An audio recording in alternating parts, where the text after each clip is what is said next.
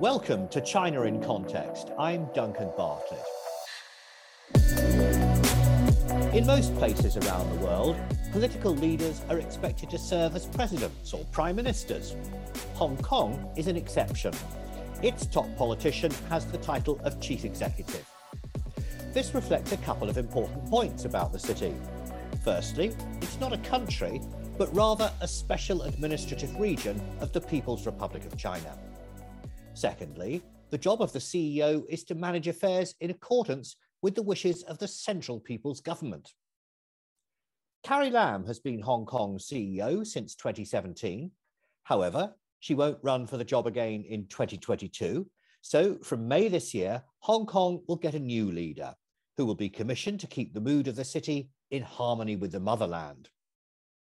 Today, we'll be talking about Carrie Lam, her potential successor, and the key role that Beijing plays in managing Hong Kong's affairs. For some people, these are emotive issues, so I'm pleased to welcome back as a guest on the podcast a skilled journalist who can analyse politics for us objectively and calmly. He's Howard Zhang, the editor of the BBC's Chinese service. Howard, thanks so much for accepting our request to take on this sensitive topic. Thank you, Duncan.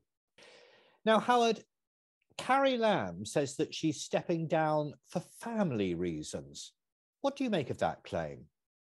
Myself, as well as most China watchers, do have the feeling this is more a decision directly coming from Beijing rather than Carrie Lam's personal decision. And many analysts have already cited her very recent as October 2021, a main policy address.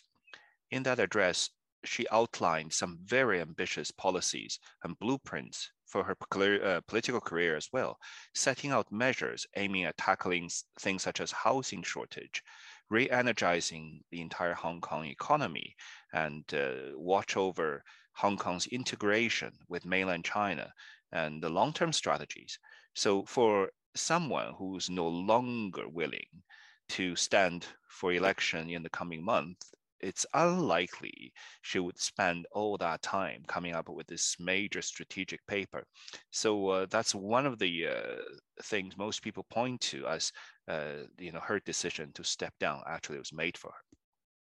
Well, her term in office has certainly been full of drama. There were the street protests in 2019, then a clampdown by China, then COVID. How has she fared as a leader through all these upsets? I will again quote a few major newspapers. Wall Street Journal recently wrote, "The death of free Hong Kong was planned in Beijing, but Carrie Lam will go down in history as its chief executioner." UK's Independent wrote, "Lam once declared she must serve two masters, Beijing and the people of Hong Kong. But critics say her tenure reflects how she bowed to China at the expenses of the city's liberties." And the Spectator of the UK also said Carrie Lam became Hong Kong's chief executive in 2017. She positioned herself at that time as a candidate for unity, but 5 years on, unity is the least thing people are seeing. So all these reviews and papers, I think I can go on, most point to her legacy as essentially a failed CEO for Hong Kong. Well, let's talk about how Hong Kong's chief executive is chosen. On Carrie Lam's official website, it says that she was elected and appointed by the Central People's Government. Well, I'm a little confused. How can someone be both elected and appointed as a CEO? I guess the way to understand or to become less confused is see it instead of an election, more accurately describe it as a selection, because Hong Kong CEO would be, in conceptual terms, the same as London appointing a governor to Hong Kong. There will be no difference in that sense. From the past choices of Beijing, if you look at the past four CEOs of Hong Kong, it's always been the case that the Beijing's chief representatives in Hong Kong, Beijing's hands in Hong Kong, would make recommendations. back to Beijing, and then the Mandarins in Beijing will go through these recommendations and finally make a decision. Once that decision is made, a formality will follow through, and the pro-Beijing legislative or the powers, the local elective power body will then put through this person to become the CEO. That's always been the process. So you mentioned actually the colonial background here when London appointed a governor for Hong Kong. What do you make of this process now to choose a chief executive for Hong Kong? How does it compare to the previous political systems in the city? Under the British control, Hong Kong politically had a appointed governor, but the legislature, which was made up with many as well appointed for a long time until towards the very last days of the colonial rule, was also largely appointed representatives. But because Hong Kong at that time ran the British civil service system, and there was a very efficient anti-corruption system built in. So in many ways, people felt their daily lives run smoothly. And so overall, businesses, citizens did not feel that much anger or feeling of injustice towards the daily running of the city. They just felt they were all, most of the Hong Kong citizens were from one time or another immigrants from the mainland. So they were here under the British control. They tried to make a good living, make money, and went on with their days. And that was how the British colonial era, functioned. And most people did only towards the end start to have political aspirations and wanted democracy and freedom when they witnessed what happened in Tiananmen, when they witnessed what happened in mainland China. And that was the main push for the more indigenous kind of push for a pro-democracy movement. And but today, I guess what the Chinese wanted to do is to almost restore the British format of a completely appointed and safe hands running the city type of system, but the population has moved on. I guess that's the dilemma and the built-in conflict we're seeing. Now, Carrie Lam's departure leaves Chief Secretary John Lee as the most likely person to take over.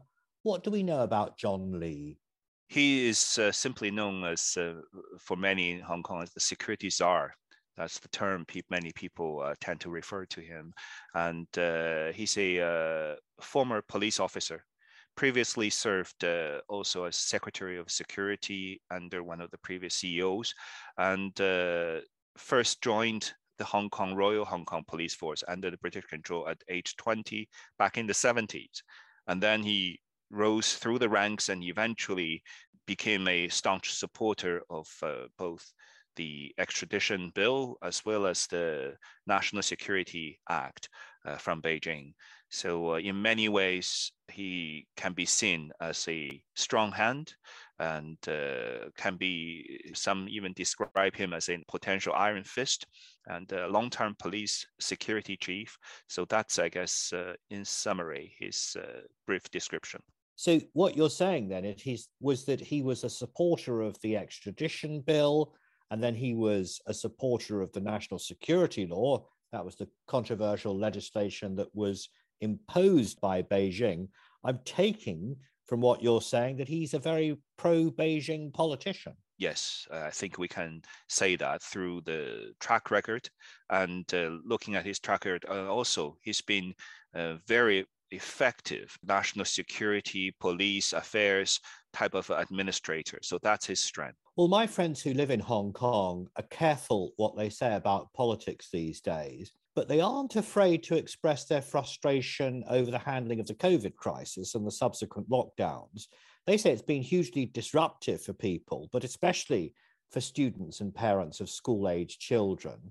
Do you think these domestic matters are more important to Hong Kongers than concerns about the degree to which Beijing guides the decisions of the chief executive?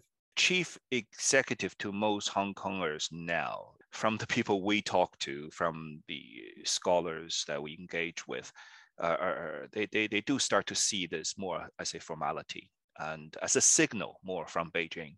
If Zhang Li were to become the next CEO of Hong Kong, people know clearly that this is a signal from Beijing that the next CEO will take care of national security first and foremost, and Hong Kongers' other concerns will become secondary. In terms of COVID and the difficulties people experience day to day, those are short-term, more immediate concerns. Of course, people will voice their anger more and their angst about what's going to happen next week and jobs, and those are things day to day people have to deal with. But in the long run, I guess it's a matter of for people to start to make adaptations, adjustments, and Hong Kongers who whether it's the citizens who live there or the students coming from mainland, they start to make adaptations for the future now, seeing the clearer signals coming from Beijing. Your colleague, the BBC's China correspondent, Stephen McDonnell, recently wrote about Carrie Lam on the BBC website. I'll read you what he said. During her time in power, Hong Kong became a place of state oppression where political opposition has been obliterated.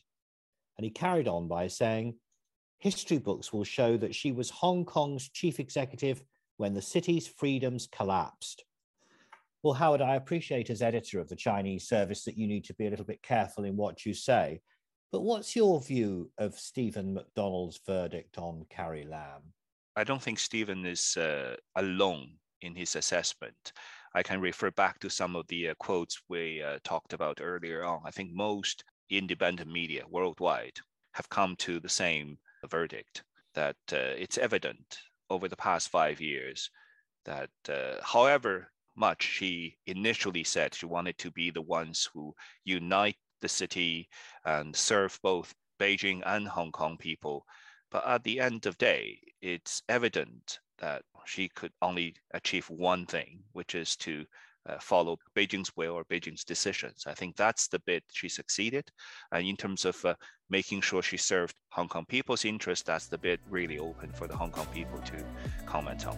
Thank you, Howard, for explaining the Hong Kong situation to us. I found your answers most revealing. That was Howard Zhang, editor of the BBC's Chinese service. This podcast is produced by the SOAS China Institute, part of the University of London, and you can find out more about our courses and research soas.ac.uk. But for now, that's all from us here at the China in Context podcast team.